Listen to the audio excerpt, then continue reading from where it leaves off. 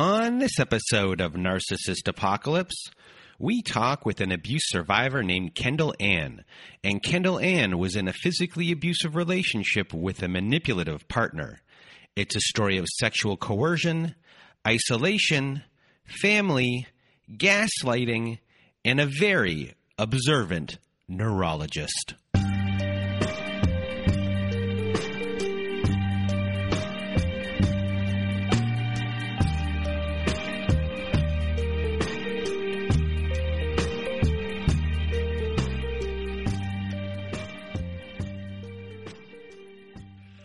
Welcome to Narcissist Apocalypse, everyone. With me today, I have Kendall Ann. How are you? I'm great. Thanks so much for having me on the show. Well, thank you for being here. So you were in a abusive relationship, scary abusive relationship. Yes. You've dealt with a lot. And you've even written a book. I have, yes. About it. And who's ever listened to our past episode, our Q&A with Dr. Amelia Kelly that we did, they will know that Dr. Amelia Kelly had a co-author to her book, and that was you. So go listen to Dr. Amelia Kelly's episode as well. And today we're going to hear your story, and I really want to thank you for being here today and chatting with me before we started this whole entire thing. I got to meet the dogs. And now, without further ado, Kendall Ann, the floor is now yours. Thank you very much. So I just want to start by saying that I think I'm a pretty just typical woman, and my domestic violence situation was, I think, very typical of what other women and men experience in these types of relationships. I think one thing about me that is sort of it surprises people that I'm such an extrovert and a confident person. So as my best friend says, if there were 100 people in the room, you would never think that I would be the one that was the survivor of domestic violence, because I am very confident and I am an extrovert. But, you know, this can happen to really anybody. And I think it's important to remember that it is not your fault, because our abusers teach us that it is our fault, so that's one thing that we have to unlearn. The beginning of the relationship, I think that I was an easier target because, number one, I lived in a city where I knew basically no one. So I was already starting from this isolated place. Number two, everyone in my family had started new lives except for me. So my older siblings were married. They had children. My parents were divorced and remarried. So everybody had found these great loves. And here's Kendall Ann still alone. So I was really hungry for a relationship. Now, one thing that I will say is when I first started to talk to therapists about this, and they would say to me like, oh, Kendall Ann, what do you think made you vulnerable to being in a relationship like that? I used to get so defensive, like they were blaming me. But really what I've learned over time is that what they were helping me to do was to not fall into one of those relationships again. So if you are in therapy, after you've been in one of these relationships and your therapist asks something about that, they're not accusing you of that it's your fault in any way. They're just trying to get you to maybe see patterns that could have made you more vulnerable.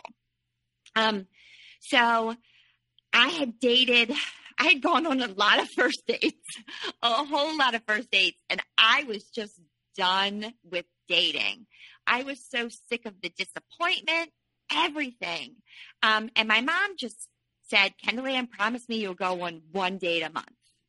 And I was like, okay, fine. I didn't want to, but I did it begrudgingly. So I was on a dating app, and okay, this one guy, this was going to be my one date for the month. I put on basically like the outfit that I wore to every first date. I didn't even really like take a lot of time to get ready. I didn't do normal makeup. I was just kind of like, okay, this is just to kind of please my mom. And again, I was still hungry for a relationship, but I was so frustrated with dating. So I think that also made me a little more vulnerable, because I think my standards might have been a little lower than what they would be right now. So I have a question for you. Yeah. As far as how you were raised from up until that point, you're out of the house at this point, obviously. Would you say you had just a fairly normal upbringing? Where was your self-worth, your self-esteem? Were you a perfectionist anyway? Are you an achiever? Who are you, Kendall Ann? Well, I am a people pleaser. So that's one thing that I've been working on, and it's a journey to get away from the people pleasing. I was raised by two parents who were very loving and wonderful. My mom is a feminist.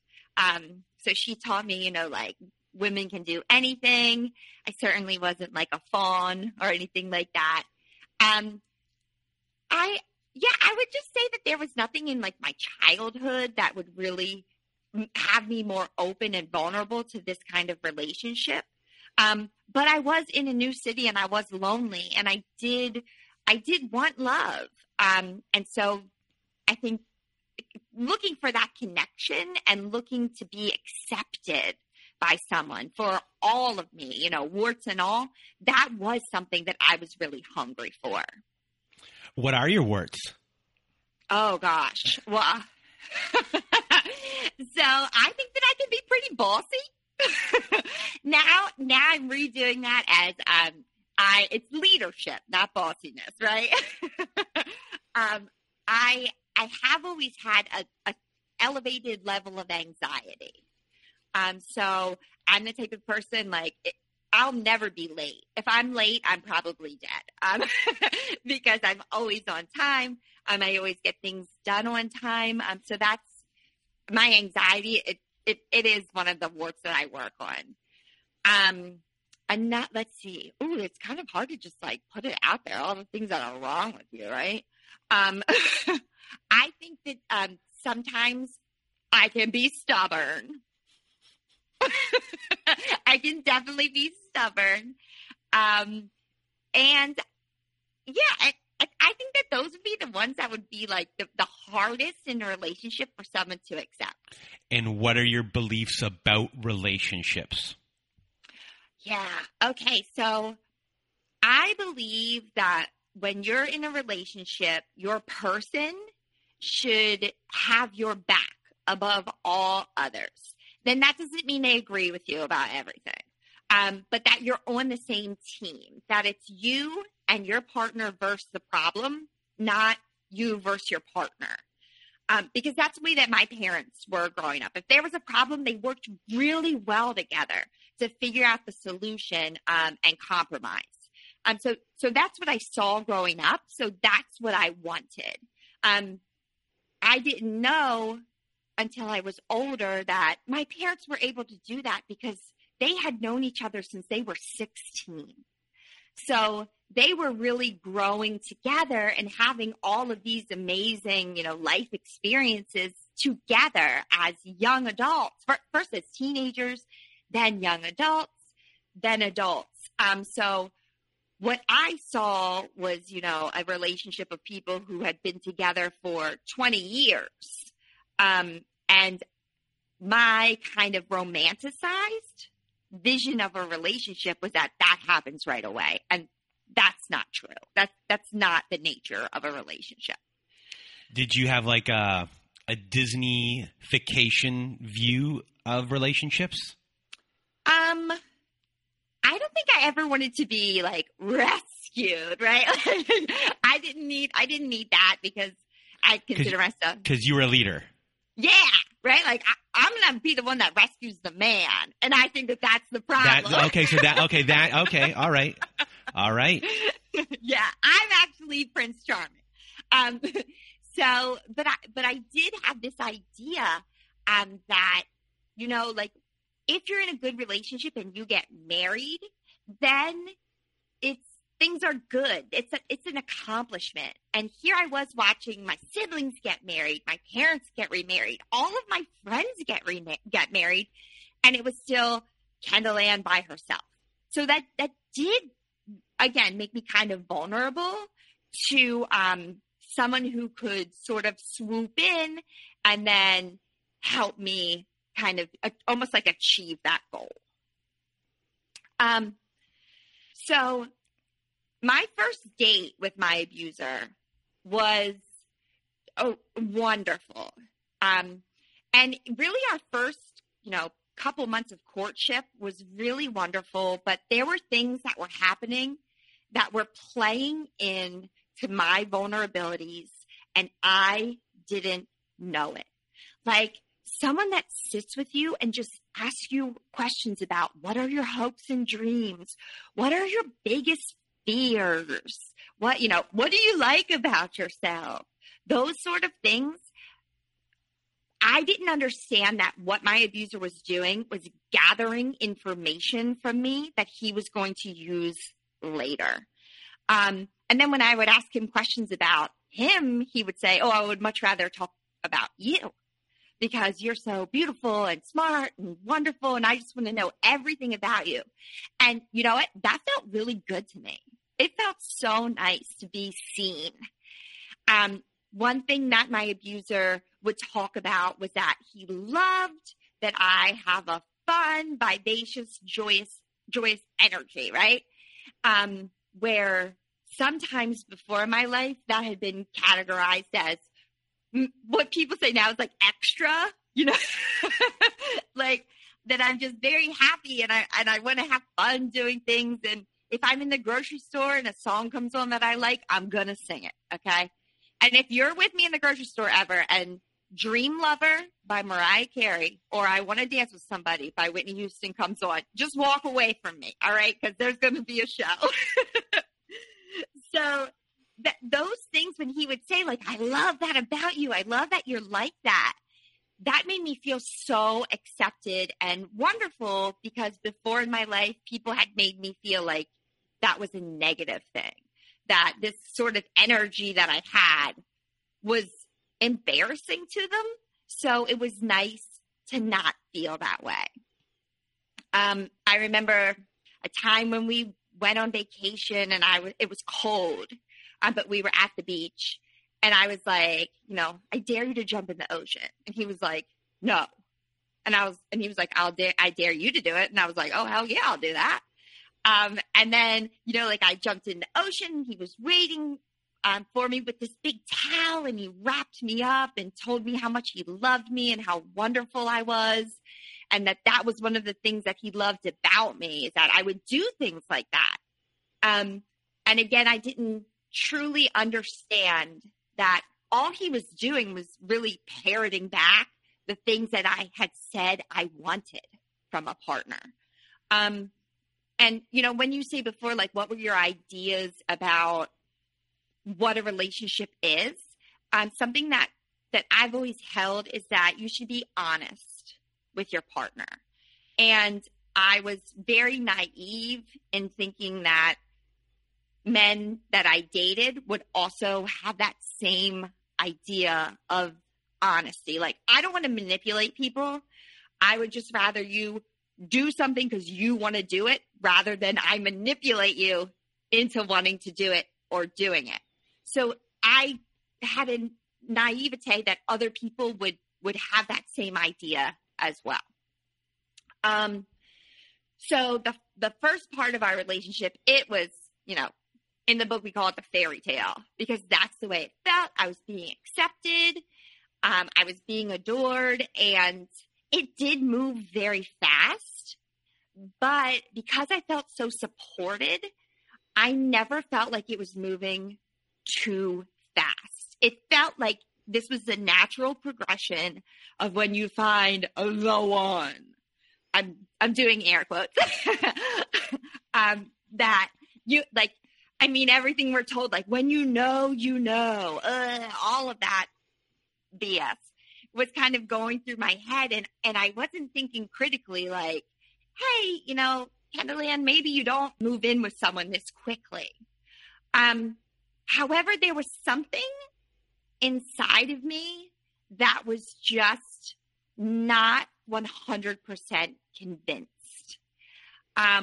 Even when I lived with my abuser in the beginning, I still had a lease on my old apartment. And I did not give up that lease when I could have. And now looking back, I'm like, oh, like that's because there was something inside of me that was saying like maybe there's something here. Like maybe there was maybe some bells going off at that time that I just probably wasn't even ready to accept at that point. So during this sort of fairy tale part of the relationship, I started to get glimpses into dishonesty. But it was dishonesty that was like always turned around so that somehow it was my fault that he was being dishonest, that he would lie about certain aspects of his life because if he told the truth, then I wouldn't accept him. And I think that that's where the grooming of the things that he would do later started, of everything that he does that you would consider wrong was somehow a consequence of the person that Kendall Ann was. And that showed up a lot later as well. Can you give us an example of one? Yeah. So he, in his dating profile, had written that he had graduated college. And then come to find out he had not, which like, I don't care. Go to college, don't go to college. It's not for everybody, But then he put it on me, like somehow he couldn't tell me that truth because then I would have judged him and not dated him. The problem was is that lie was in his dating profile before he ever met me. So how was that my fault? How was I the reason that he began a lie before he knew I existed?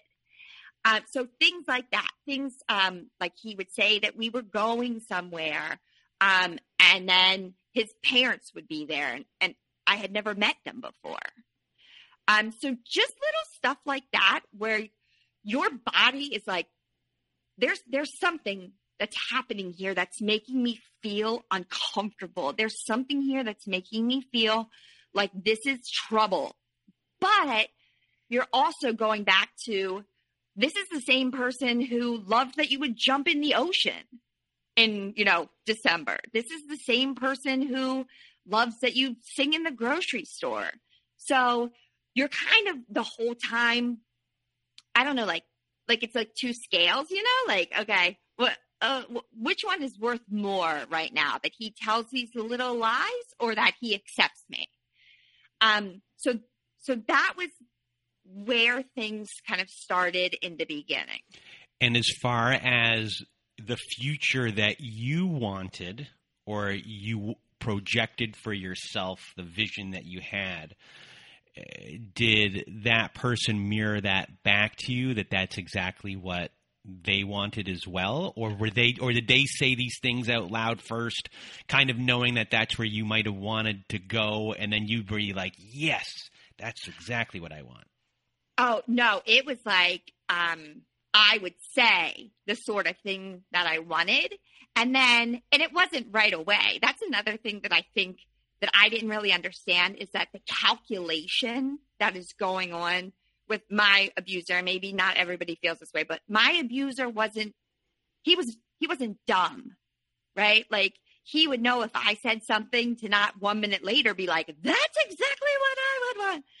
It would come like a week later, and it would always be what I wanted plus just a little more, like just a little better. It was almost like aspirational, like that not only could he and I have this great life that I had always envisioned, but it was going to be better than how I envisioned it. And that got me hooked. If someone's going to give you everything that you want and what you didn't even know that you wanted, I mean, that's the person that you should marry, right? If you don't know that it's coming from a place of that they're going to control you. But there were other things that that I know my own people-pleasing vulnerability. And I don't like to hurt people's feelings. I have a high sense of empathy because I know what it's like to get my feelings hurt. So I used to love going to dance class. I still do. I do these stupid little dance exercises in my living room, and I record them and send them to my mom. Like, look at me still dancing. So I used to always go to dance class. Every week I went to dance class, and suddenly me going to dance class was me neglecting him and him feeling upset because he missed me during dance class. And so that was something that I started to give up.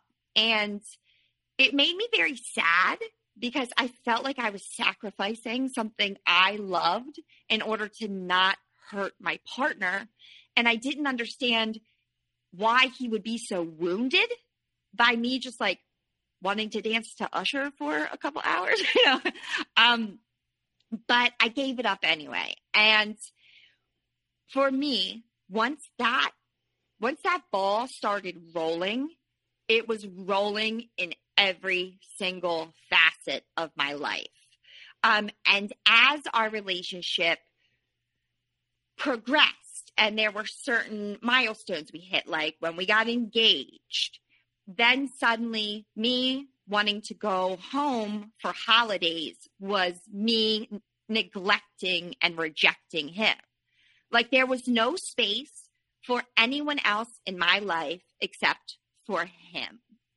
And again, when we were talking about, he had gathered so much information on me, right? Like he had asked me all of these questions. So he knew that him saying that I was hurting him was a way to control me.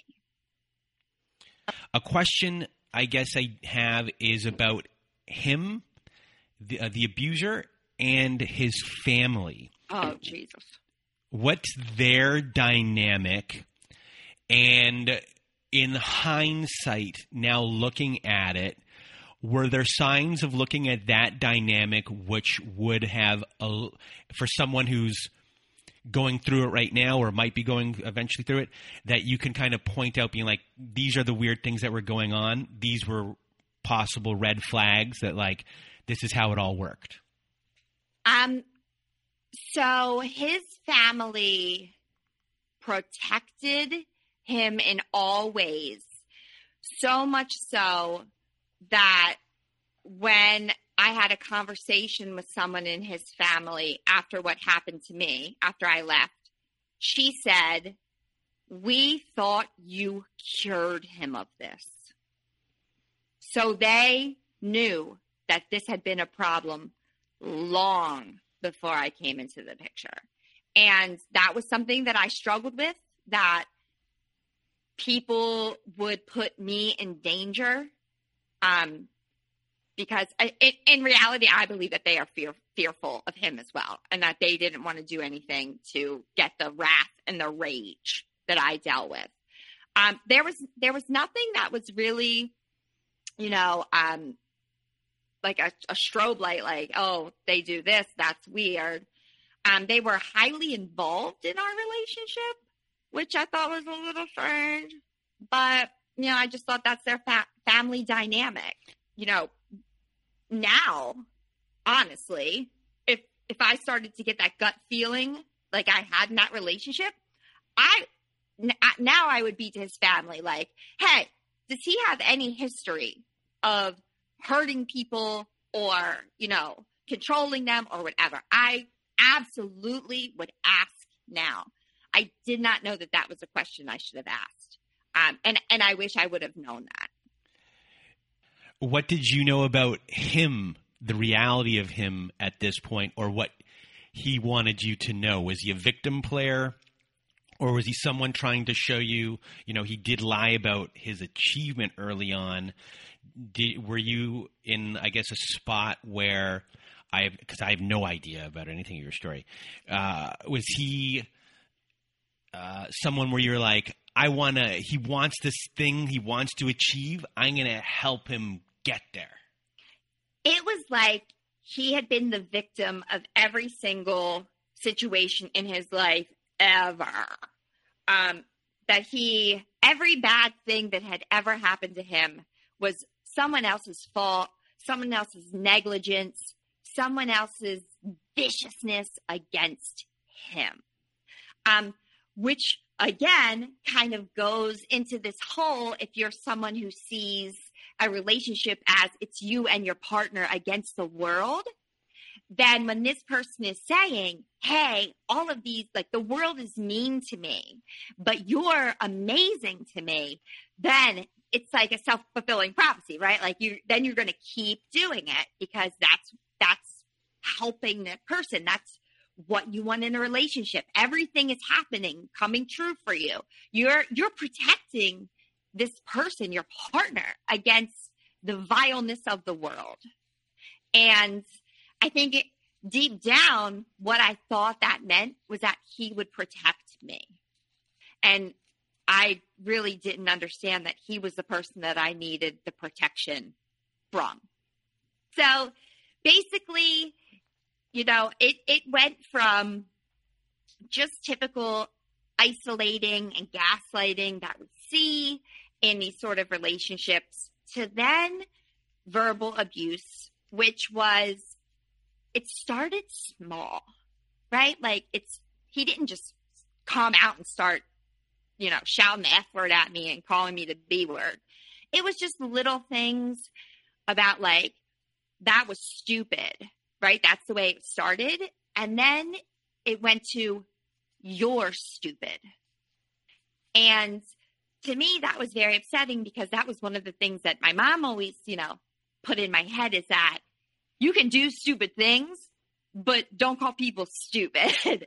So that's how it started to go. And then there were, comments about the way that I looked.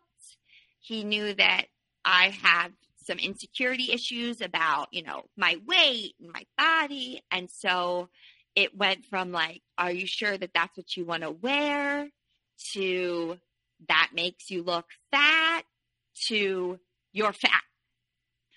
And that it was so slow that you don't even know that you've gotten to Z because you still think you're at A, because it just, the progression is just like, it's so slow that you don't recognize what's happening. And then before you know it, you're getting yelled at in public places and you're the one that has to, just do what you need to do to get out of this situation in this public place to make the screaming stop. And then you're also doing that at home. Okay, if I'm going to be yelled at about everything, then I need to be on high alert and I need to change my behavior so that I don't get yelled at, because I'm not going to be told that was a stupid thing to do. Now I'm going to be told you're stupid and fat and spoiled and a bitch. It just moves that way so slowly until you're actually in it.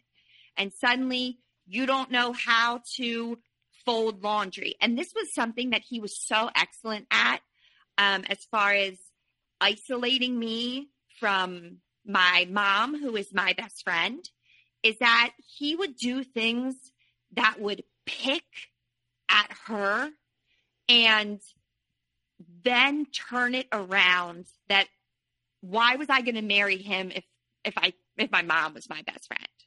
Like he would say like, oh, your mom didn't teach you how to fold laundry correctly.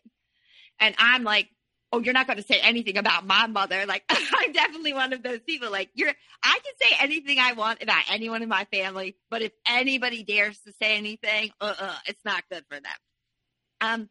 So the old, I can pick on anyone in my family, but no one else is allowed to pick on my family. Exactly. Yeah. Exactly. Okay, because you earned the right. Exactly. Listen, I had to clean up a lot of pots and pans when my older sister would make me a cheeseburger. Okay, so I'm allowed to do whatever I want, but you can't say anything about my sister.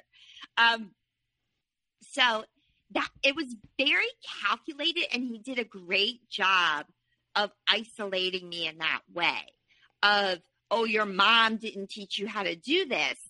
And then I would be like, no, my mom did a great job of teaching me how to do the laundry. And then all of a sudden you go from that to fighting about how he feels like you're never going to love him as much as you love your mom.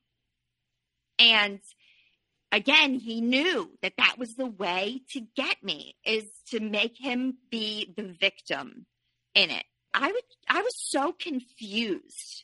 There came a time in that relationship where I felt sick all of the time because the ground was never stable underneath me. Things were always changing. There was an earthquake every single day. And sometimes the earthquake was, and this is going to sound crazy to people who haven't experienced this, sometimes the earthquake was nothing happened that day. Nothing good happened or nothing bad happened that day. And so you have these days where it's just like, should I be afraid that this is going to get worse? Or should I be hopeful this is going to get better? And that kind of, cognitive dissonance, it messes with you. It messes with your body. I mean, you can't be going through all of this emotional turmoil and it not affect your body. I've gotten migraine headaches since I was 18. And I was getting migraine headaches all of the time. And so I went to my neurologist, and my neurologist was like, okay, you got to write down everything you eat, every time you take a shower, every place you go, every this, every that. And I was just, he and I could not find the reason why all of a sudden I was getting migraine headaches all of the time. So one day he said to me, Kendall Ann, I want you to keep a stress journal. And I was like, well, a stress journal? Like, okay. What's a stress journal? And he would say, every night, I just want you to write down on a scale of 1 to 10, how stressed out do you feel in your life? And every night I would lay in bed, and I was amazed by the times that I would write 9 or 10. And I had a job where I was, I'm in sales, so it was a lot of pressure, right? You got to make that number. Okay, you make your number on the 31st. Guess what? Next day, clock resets. Let's go. Time to ramp up that pressure. And so because my abuser was really good at deflecting blame, when I said to him, like, look, my neurologist is, having me keep this journal, and it's 10 every day. He was saying, oh, that's because your job is so stressful. You should probably find another job. And when that is told to you all of the time, you start to blame it on these extra things that aren't your relationship. So that finally one day I was with my neurologist, and I was just going through the stress journal and all the journals. And he was like, it's because you're stressed out. Like, you're getting these migraine headaches because you have all of the stress hormones raging through you constantly. And your body is just trying to tell you to just relax. Like, you have to get a break from all of this stress. And it never occurred to me that it was my abuser that was doing that to me. Because again, and this is one of the misconceptions about abuse that I always try to tell people, that it's not all bad. Every day isn't your abuser screaming and yelling at you or hitting you or sexually assaulting you. Sometimes your abuser is absolutely lovely to you. And that kind of, it like resets your clock. Another thing that was giving me the migraines is, like I was saying before, I felt like I was never on stable ground. And that was because my abuser was a gaslighter. So one of the times that I was at my neurologist, I was telling him, I was like, look, I'm having this weird thing where I don't think I remember conversations accurately. And he was like, really, Kendall Ann? And I was like, yeah. And he was like, give me some examples. So I was giving him examples. And I think that my neurologist kind of had an idea of what was going on with me, because he was like, it's weird because all of these examples that you're giving me where you feel like you don't remember things accurately, it is your fiance who is telling you you're not remembering accurately. No one else is telling you that. And that gave me pause. And I think that was like a seed that was planted that I was not ready. Absolutely not ready to unpack what that could mean for me, because this was someone I loved. Why would he be lying, you know? But now looking back, I absolutely understand. I mean, I was doing things like I would have a conversation that my abuser was involved in with other people, like members of his family, etc. And I was doing things like writing down what the person had said, so that later on, if I spoke to my abuser about it, I knew what that person had said, because I felt like it was going through his like lens and coming out at me differently than the way I had interpreted. And you were doing that without really reading about any of this kind of stuff. So that's pretty amazing that you were doing that, because that's the right thing to do. You know what? It was, and I say this, and again, my mom has always been a trust your gut person. Trust your gut. Your gut doesn't lie.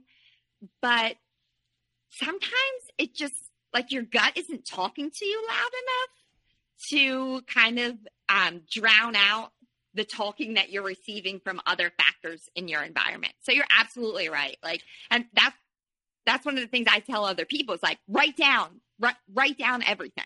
Well, your gut's telling it to you the way it's telling it to you. It always is.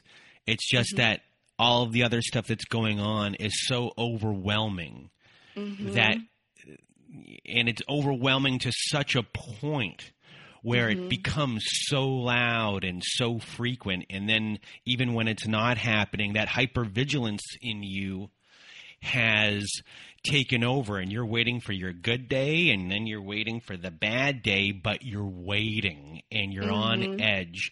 And because that is inside your body and vibrating throughout your body, the other noise is completely getting drowned out. It's still there, except you're completely disconnected from everything. Your brain, your heart, your body is all gone. And it's very hard for anyone at these points to find your way back to your gut. And I always like to say to people after the fact, because they're like, they don't trust themselves anymore. I'm like, your gut was right. Your gut was always right.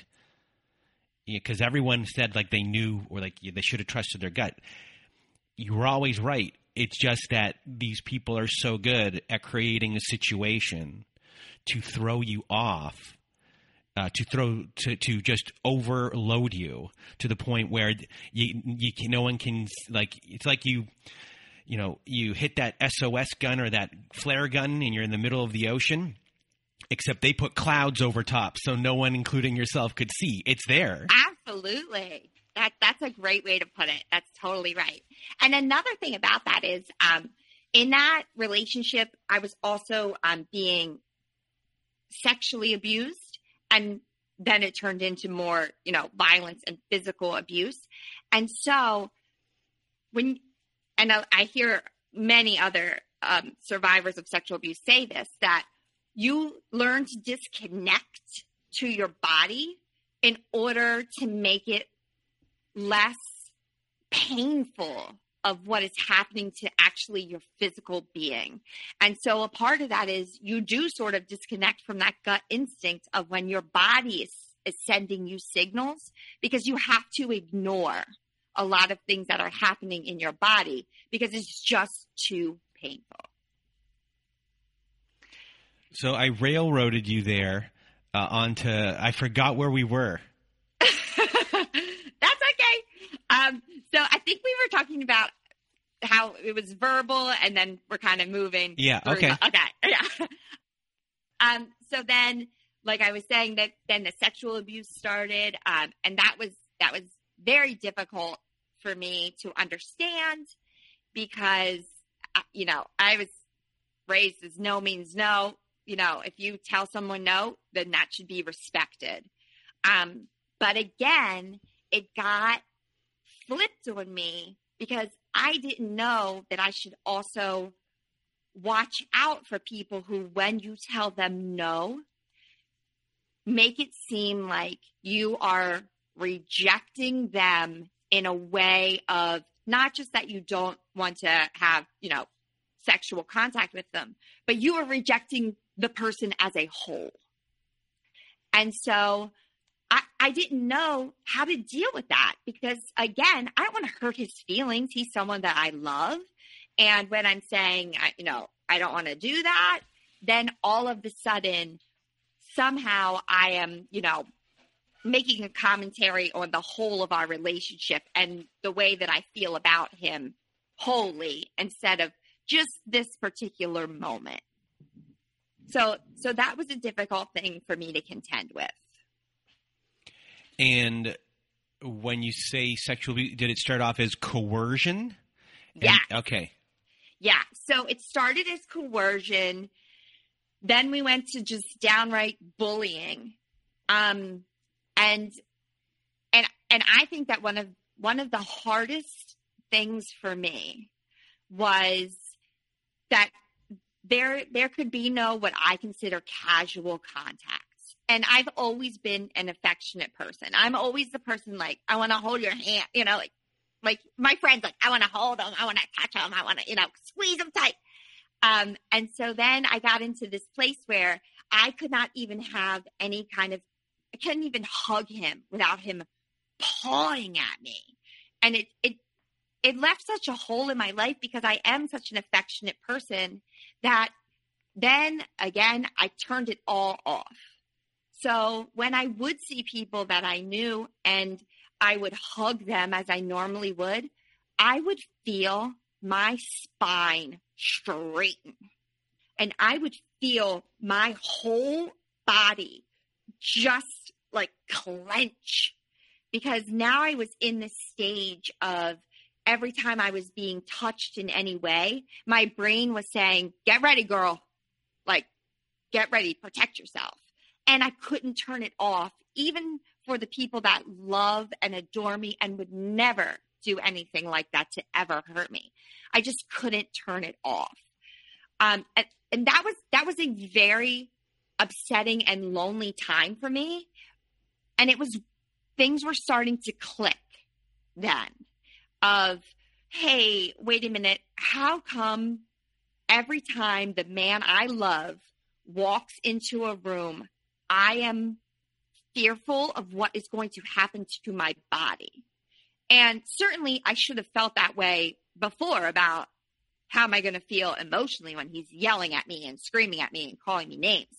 But there was something about when it started happening to my body that my gut got a little louder to me and I started to listen a little bit more.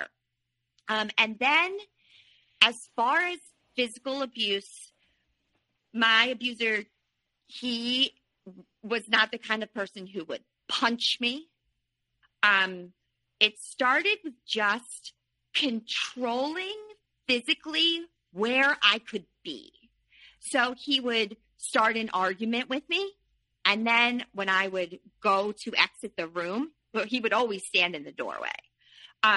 When I would go to exit the room, he would kind of like body block me into the door jamb. And that didn't register as physical abuse to me, because what I had learned was physical abuse is when the person smacks you and punches you and kicks you. So him doing that, it didn't register of, Kendall Ann, like, this is bad. This is very bad. And you know, what was so wild was what in one situation, he slammed me into that door jamb very hard. And I left the house where I was living with him to just like get some air. And when I came back and I was like, we need to talk about, you know, you can't be doing that ever again. The way that it was addressed by him was, again, it was my fault that I shouldn't have tried to get through that doorway when he was standing in it, almost as though I was the aggressor. I didn't knock anybody into a door, you know, but somehow, again, it was always being put back on me. So it went, and remember, by this time, we're having arguments that are loud, and there's shouting and name calling and everything. And so I wanted to get away. I needed to breathe. And every time I would try to get away from him, again, it would be this kind of body block into the door jamb. And one time he pushed me down, and I was like, oh shit. Like, this is really, really bad. Like, this is not good at all. And then it just went unaddressed, which happened so many times. These horrible things would happen, and then the next day he would act like nothing happens. And it really threw me off balance. So at this point of your relationship, how much time has passed? So at this point, we had been dating for 14 months and engaged for 2 or 3. Okay.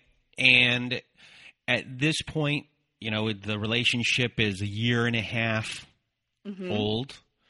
You are now experiencing abuse more often than when everything began. How are these, obviously you just said here that, you know, these things aren't being addressed.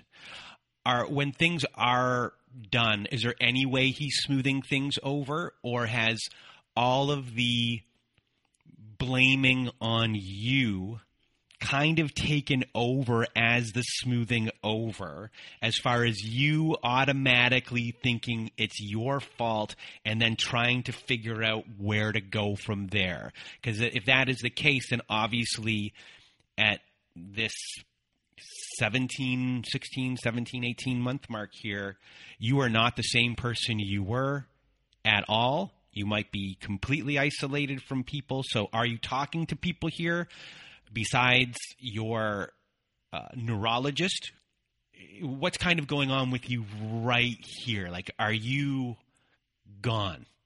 Yeah, so this was the thing that, you know, this was my one regret, because my mom's always told me, you make the best decision you can with the information you have at that time, right? So my one regret is that I believed if I told anybody anything that this man was doing to me, that they would never accept him, and I still loved him. And so then I would have to make a choice between the people that I loved, my family and my friends, and this man that I loved. And I was just not ready to face that. So I kept it a secret. Thankfully, I had at that time a wonderful dog named Ozzy. So I wasn't fully alone because I had this companion, you know, that this protector and this sort of soul that was always with me. But it was me, Ozzy, and my abuser that knew what was happening. And did Ozzy like your abuser? No, Ozzy did not. And it was interesting because my abuser also had a dog. And when my abuser would like walk into a room where I just had been with the dogs, each of the dogs would stand in front of me. And looking back now, like, I'm like, oh shit, they knew, you know, like they were protecting me, but I didn't get it at that time. I just thought, oh, someone new is walking in, so the dogs stand up. But I'll tell you a detail later about how I definitely know Ozzy knew. So it went from, you know, just this pushing to, one night we were in an argument and he would not get out of my way. And he put his hands on my neck and lifted me up and threw me down and was strangling me. And I was shell shocked. It went from just pushing to now being strangled. Like, to me, it was terrifying, but it was so confusing. And so I called the police. My abuser fled. The police came, and I did what now I know is very typical of, I was just like, blah, blah, blah, like, this is everything that's going on, to these two police officers that did not know me at all. They knew things that no one else in my life knew. But in that moment, I spit it all out. I was like, this is what's going on. I can recall, like, I remember this and I will never forget it. When they were taking pictures of my neck, with his handprints on my neck, the flash of that picture, like, I will never forget that. And that's one of the things that I do work through, you know, of having PTSD, that there are certain things that I really, really remember and that are painful memories, and that I don't just remember them in my brain, but I remember them in my body. It's like, you know, it was stored here. And that police camera sort of flash outside at night, you know, me sitting on a curb, them taking pictures of my neck. I will always remember that. But I did what lots of survivors typically do, which is when they said, do you want to press charges? I said, no. Because I felt like if I pressed charges on him, I would be ruining his life. He had just strangled me to the point of me passing out. And yet I am concerned about how this will affect him moving forward, because I loved him and I didn't want any harm to come to him, even though he was bringing so much harm upon me. So that I wish I would have said, hell yeah, press all the charges on him. Like, let's go, throw the book at him kind of thing. But I just was not ready at that point. And I think partially because it was such a quick escalation of I'm going from getting pushed down to I'm being strangled. And so I was not really ready to internalize what that meant. What did that really mean for not only the future of the relationship, but the future of my sort of mortality? Whether this man was going to take that from me. That was not really clicking yet. I wasn't understanding the seriousness of the danger that I was in. Now I know, someone strangles you, you get your shit and you go. You know, like there is no other, it's only going to get worse. That is an extremely violent act. It is something that should be taken with the utmost seriousness. You cannot allow someone to do that to you because of all of the horrible things that could happen to you because of that. But I was not ready for that yet. I just, like it was, sometimes my fiance would yell at me, and sometimes my fiance would bully me into having sex when I didn't want to. And sometimes he would grab me. Yeah, sometimes he would push me into doors. But for it to escalate to that level that quickly, it, again, when I said before, that was an earthquake for me. And I was not prepared to deal with that at that time. So then it was, again, something like that was blamed on me. And, it was my fault and the whole thing. And then there was a time of it flipped back to the beginning of the relationship.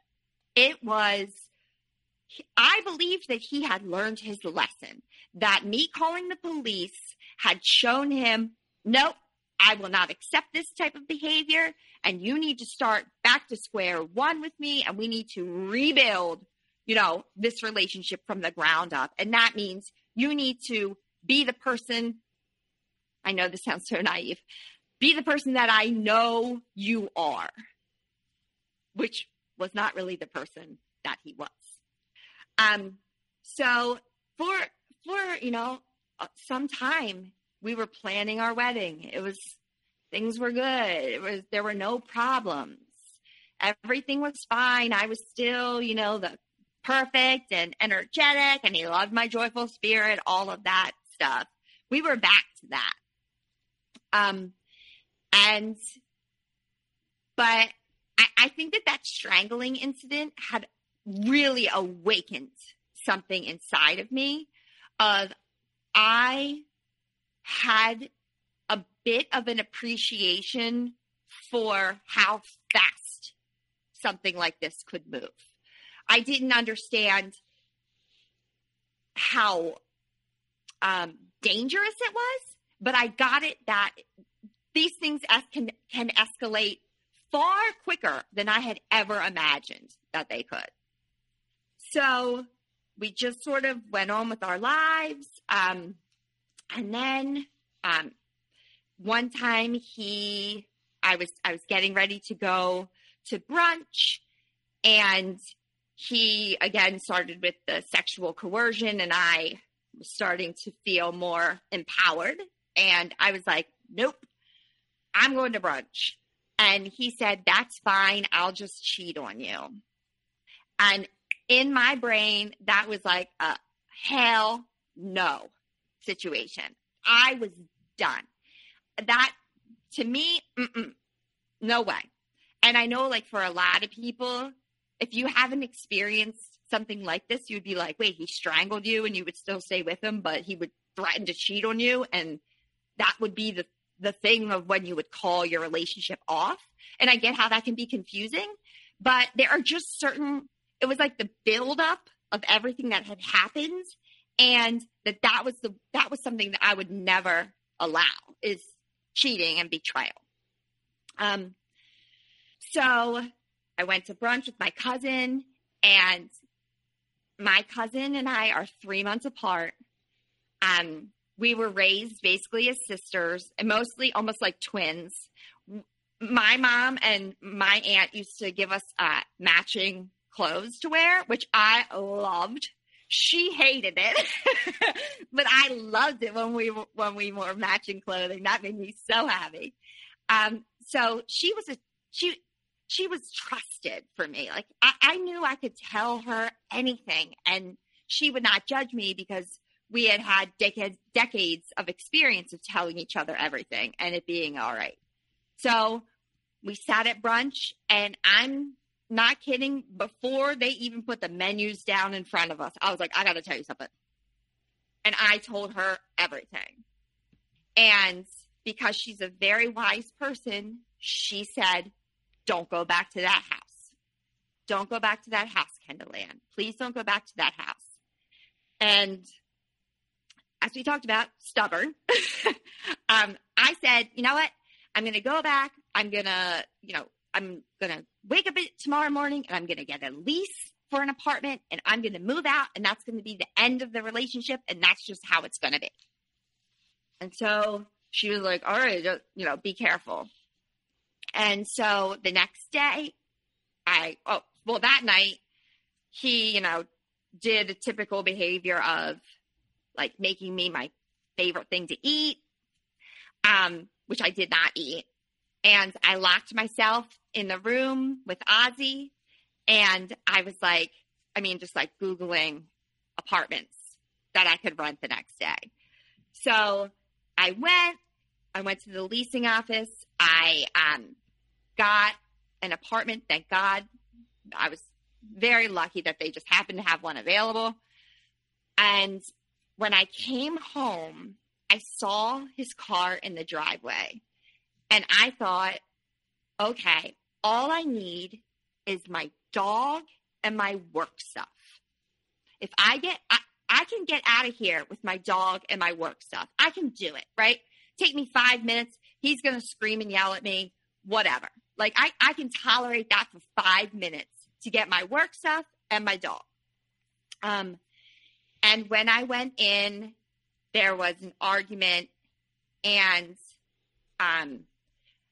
where we were in a room was where my desk was and my office chair was.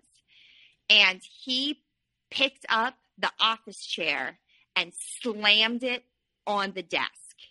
And it frightened me so badly that I walked backwards instead of forwards past him out of the room.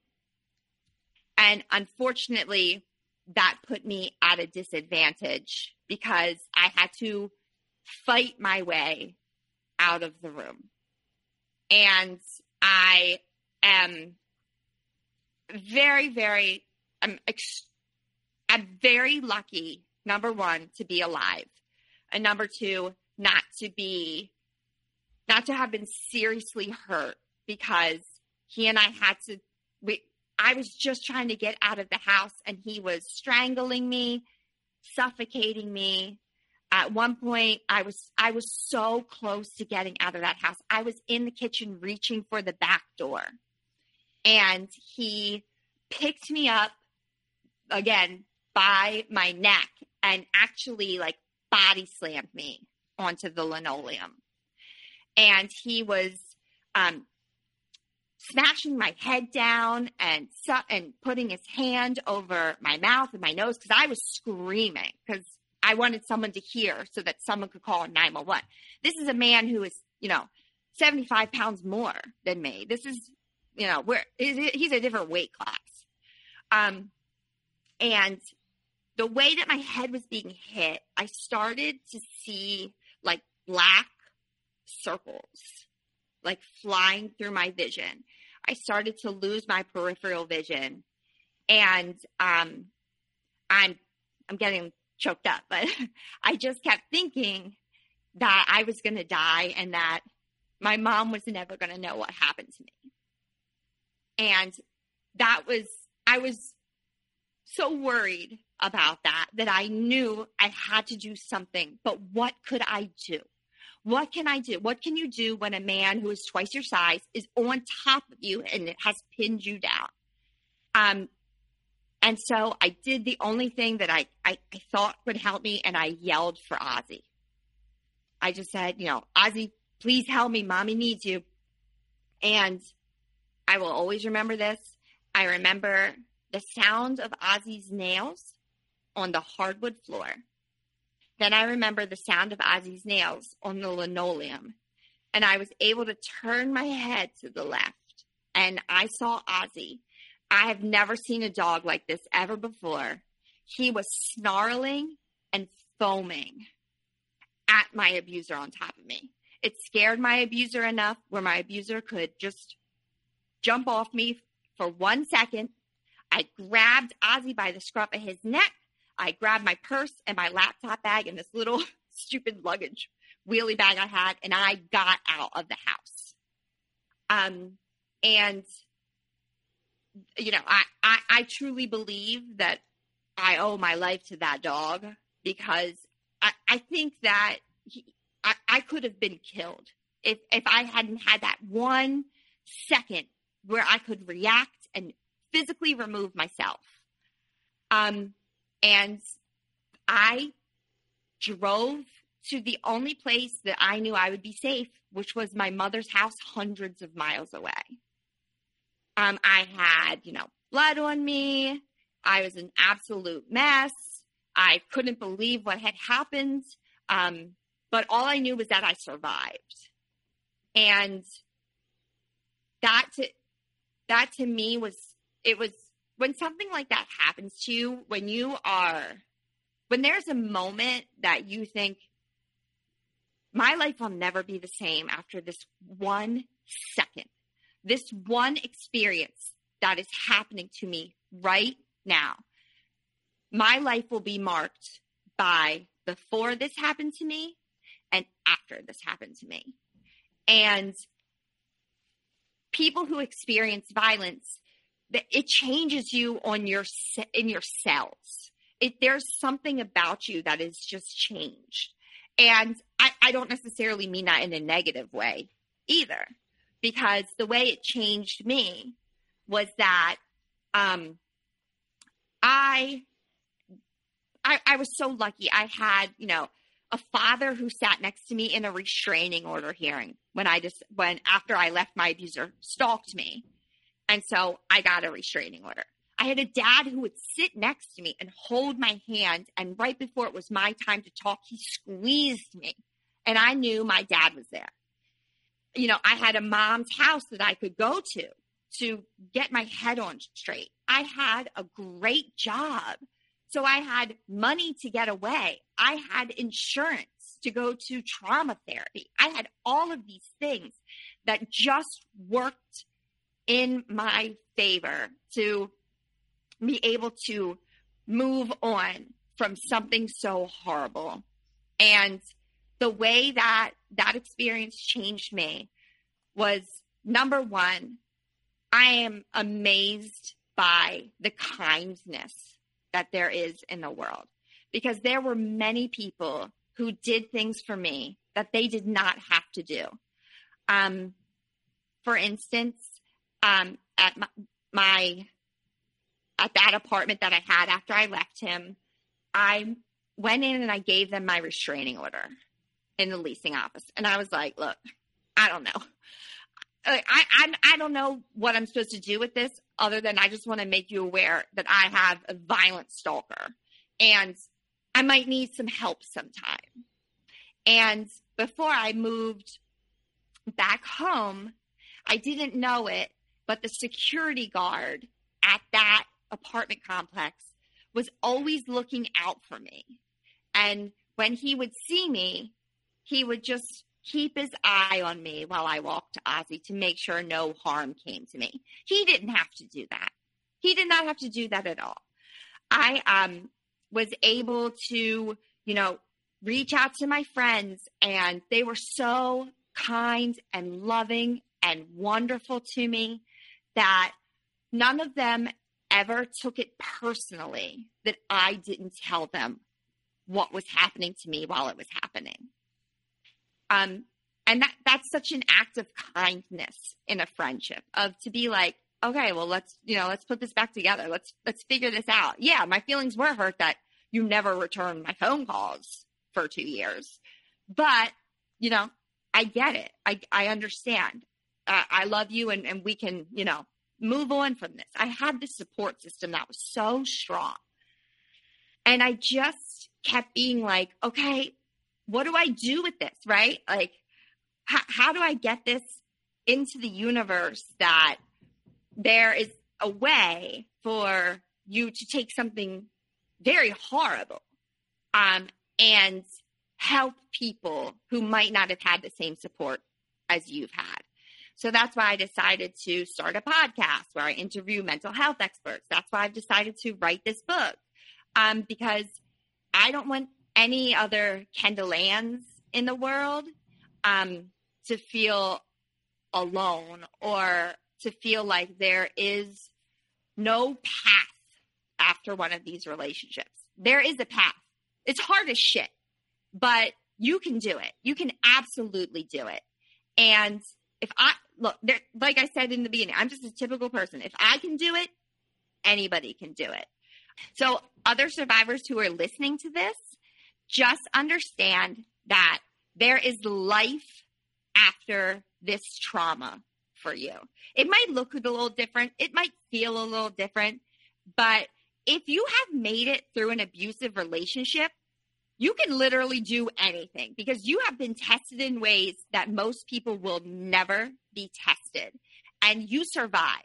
So you hold your head up and you do exactly what you want in your life because you have everything you need to do it. And when it comes to post-relationship abuse, did you have to deal with this person trying to get a hold of you again or to get you to drop charges or start to smear you in any way? What was the whole process and the aftermath in your relationship with that person? And, you know, yes, you're away. Yes, there is no you're disconnected in that way, but do you still love them? And if you did, how did you kind of go through that process? Yeah, so that was very hard for me, was having to face the fact that I loved someone and was still in love with someone who would have done all of those horrible things to me. That was extremely hard because I was very self-critical. I was constantly saying to myself like that I was stupid, that, you know, to love someone that would hurt me so badly, that was again, because I had been groomed by him to think that was my fault. And so that was tough and that took time. That's another thing is like, don't put yourself on a clock. That was a mistake I made. I thought, you know, when physically I felt better, that emotionally I would. And that's not true. And there's still things that stick with me, like because he attacked the first part of him attacking me was a loud noise happened. When I hear a loud, unexpected noise, my body reacts. And so I have found a lot of things that help me kind of get back into my body, like certain grounding techniques. One of them that I love is while I stand there and get back into my body, I think about all of the people who love me and a good thing about them. And it helps me just to get present and to be away from that fear. And a lot of people who I'm close to, they know that triggers me, that loud noise might trigger me. And so they just kind of stand there. And usually I just put my one finger up and I just say, just give me a minute. And then I can get past whatever, you know, feelings I'm having, that PTSD that's sort of raging. So that's helpful. And again, that's something that's going to look different for every single person. Possibly, you know, I tried everything. I've tried like counting to 10, counting backwards from 1,000, you know, looking at, okay, what's 5 things I see, 4 things I hear, 3 things I feel. That works sometimes too. You just have to find the thing that feels right for you and your body. And how about anything about post-abuse? Abuse you had to endure after, like did you press charges or anything like that? I did not press charges. Because at that time where I was, they had antiquated laws. But so because of the stalking and the he would not contact me, I had to get the restraining order. And that did, and I understand that people say it's just a piece of paper, but for me, it made me feel like I had another layer of protection. Another thing that was hard, but I had to do was I changed my phone number. I blocked all of these new email addresses that he would make. I kept like blocking every email address. And finally I was like, you know what? I just got to get a new email address because I can't possibly block every single Gmail email address he makes. So that and that really showed me a lot too, because while these messages I was getting from him always were the same, and I call it routine. At first, it was like, I miss you so much. I love you so much. We can work past this, whatever. Then it would go to like, answer me, like, we were supposed to get married. It would go anger. And then it would go to, for me, the hardest ones to ignore would be when he would say he was going to harm himself. And I really struggled with those messages that he would give me, because I felt like, again, I was doing something to him. And so the greatest gift that I could give myself was to just not see any of that communication. And that's when I changed my number, changed everything. I had to block him on everything in the world. I mean, like, he would do things that it's funny when I tell this particular incident, I can always tell people who have been abused or stalked and those who haven't. So after I left, he looked at my LinkedIn profile every single day. And people who have not had a stalking incident or an abusive relationship, they don't understand what that does to you, of like, you just want to get away from that person.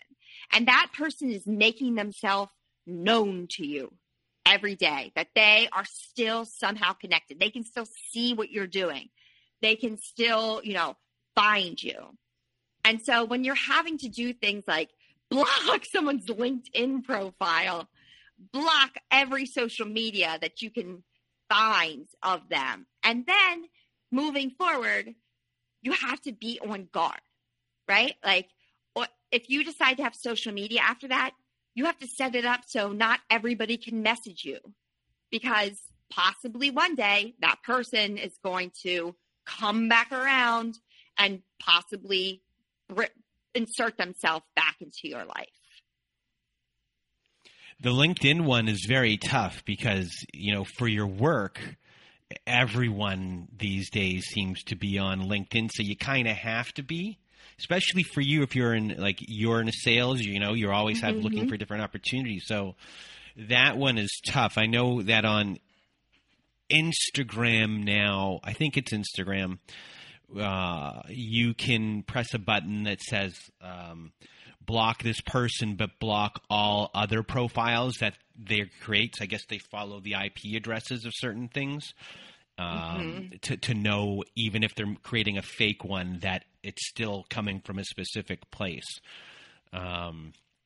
It's really difficult to do, and to try and still live your life knowing that they're trying, in the background. And it's always lurking for someone who's been through something exactly like you or similar to you, who has someone with stalking tendencies. So when it comes to your healing process, and, we always say we don't want this to happen again, and building a better fence, per se.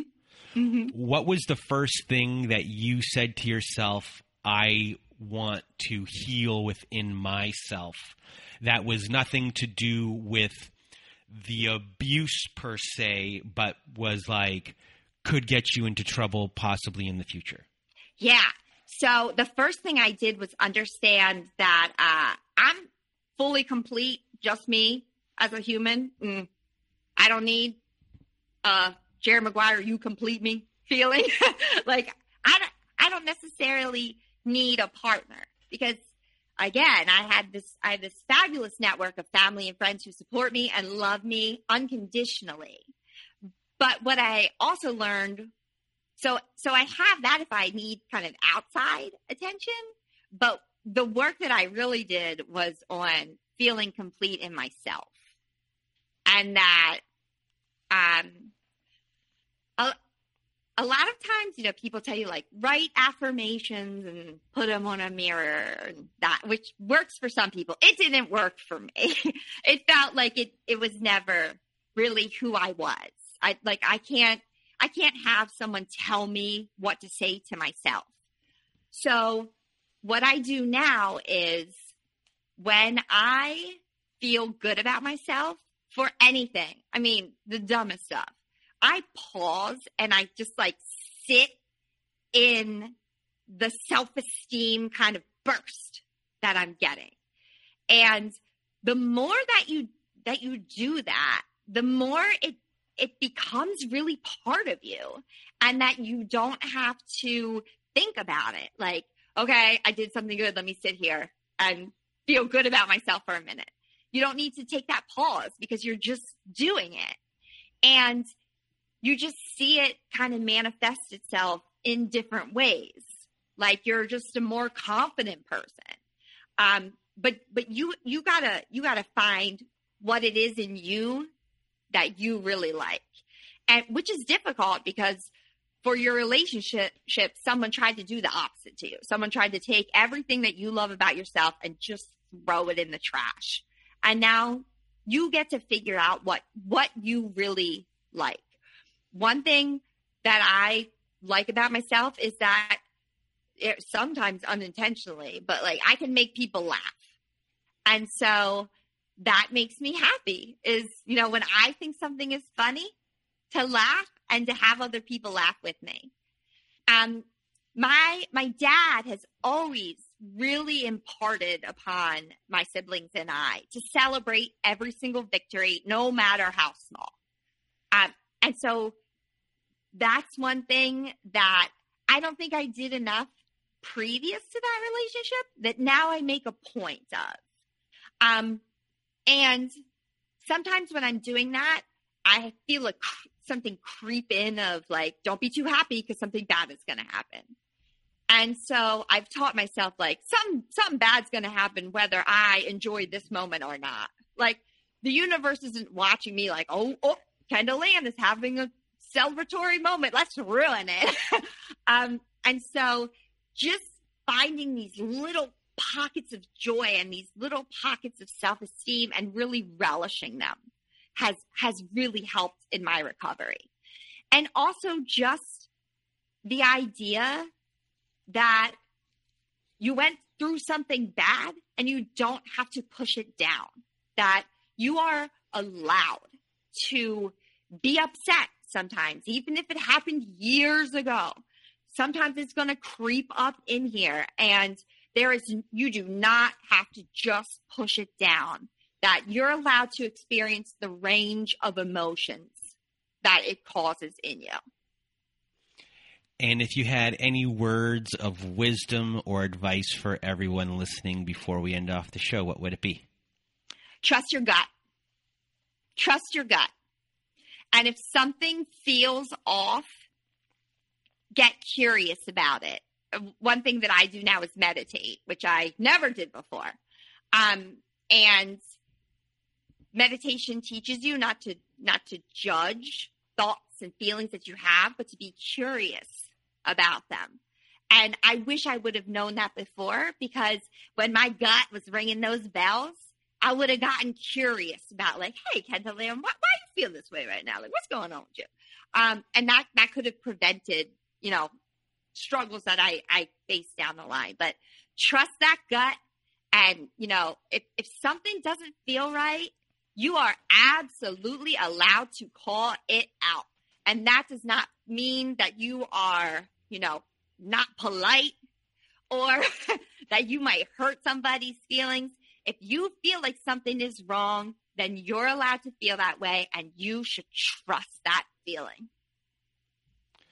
Well, Kendall Ann, I really want to thank you for being here with us today and sharing your story, sharing a wealth of knowledge within everything you said. I mean, we hear a lot of stories on here, but you did it with a real sense of learning, and not just learn from, but to feel less alone, putting words in other people's mouths. And I wish everyone we're not a video podcast, but I wish everyone could see your face when you do your voices, when you get into the voice mode.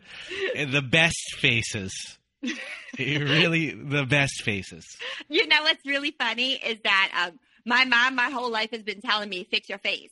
Because it works when you're feeling positive about things, but also negative. That sometimes you can read it in my face if I don't like something.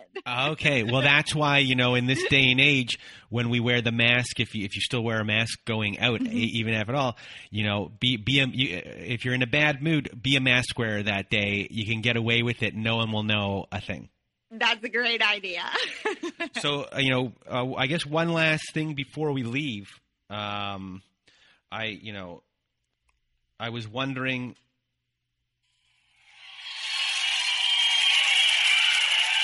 if you wanted to sing. Will we start getting sued here? Oh, you're not going to get sued by Whitney Houston's estate, but just your listeners would sue you for malpractice for my singing. I didn't realize that this intro is so long of people cheering. Oh, I really don't even need that. The clock strikes upon the hour and the sun begins to fade. Still enough time. Okay.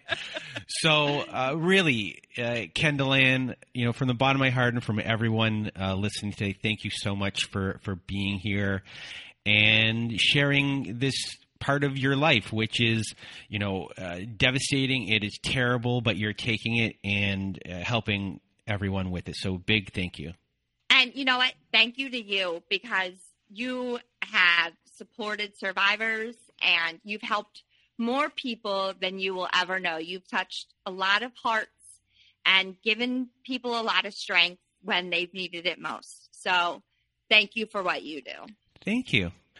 And before we end off our show here, if you want to be a guest on our show, just go to narcissistapocalypse.com. Top of the page, there's a button that says guest form. Click on that button and it will take you to our guest form page with all of our instructions. Please do read the instructions and send us an email at narcissistapocalypse@gmail.com or fill out our guest form. And please do send in your stories. We're always looking for stories. We need as many stories as we can get. We record a lot. So please do send in your stories.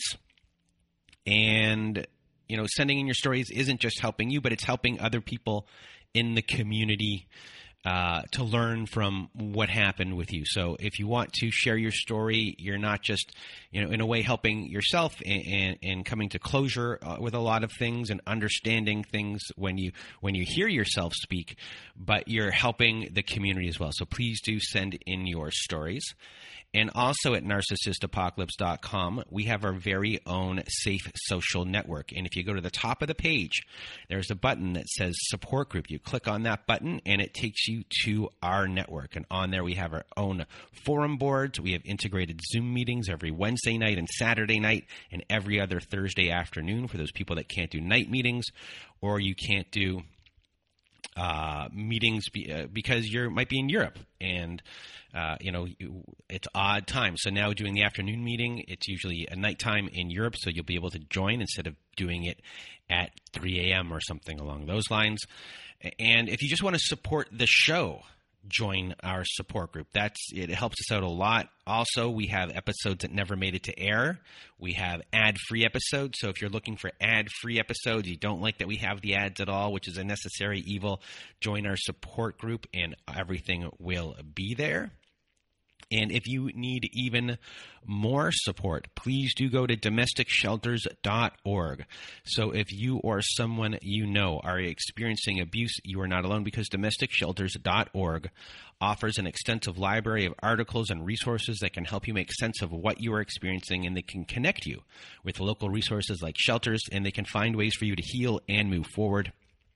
So please do go to domesticshelters.org to access this free resource. And that is it for today, everyone. So from myself and Kendall Ann, we hope you have a good night.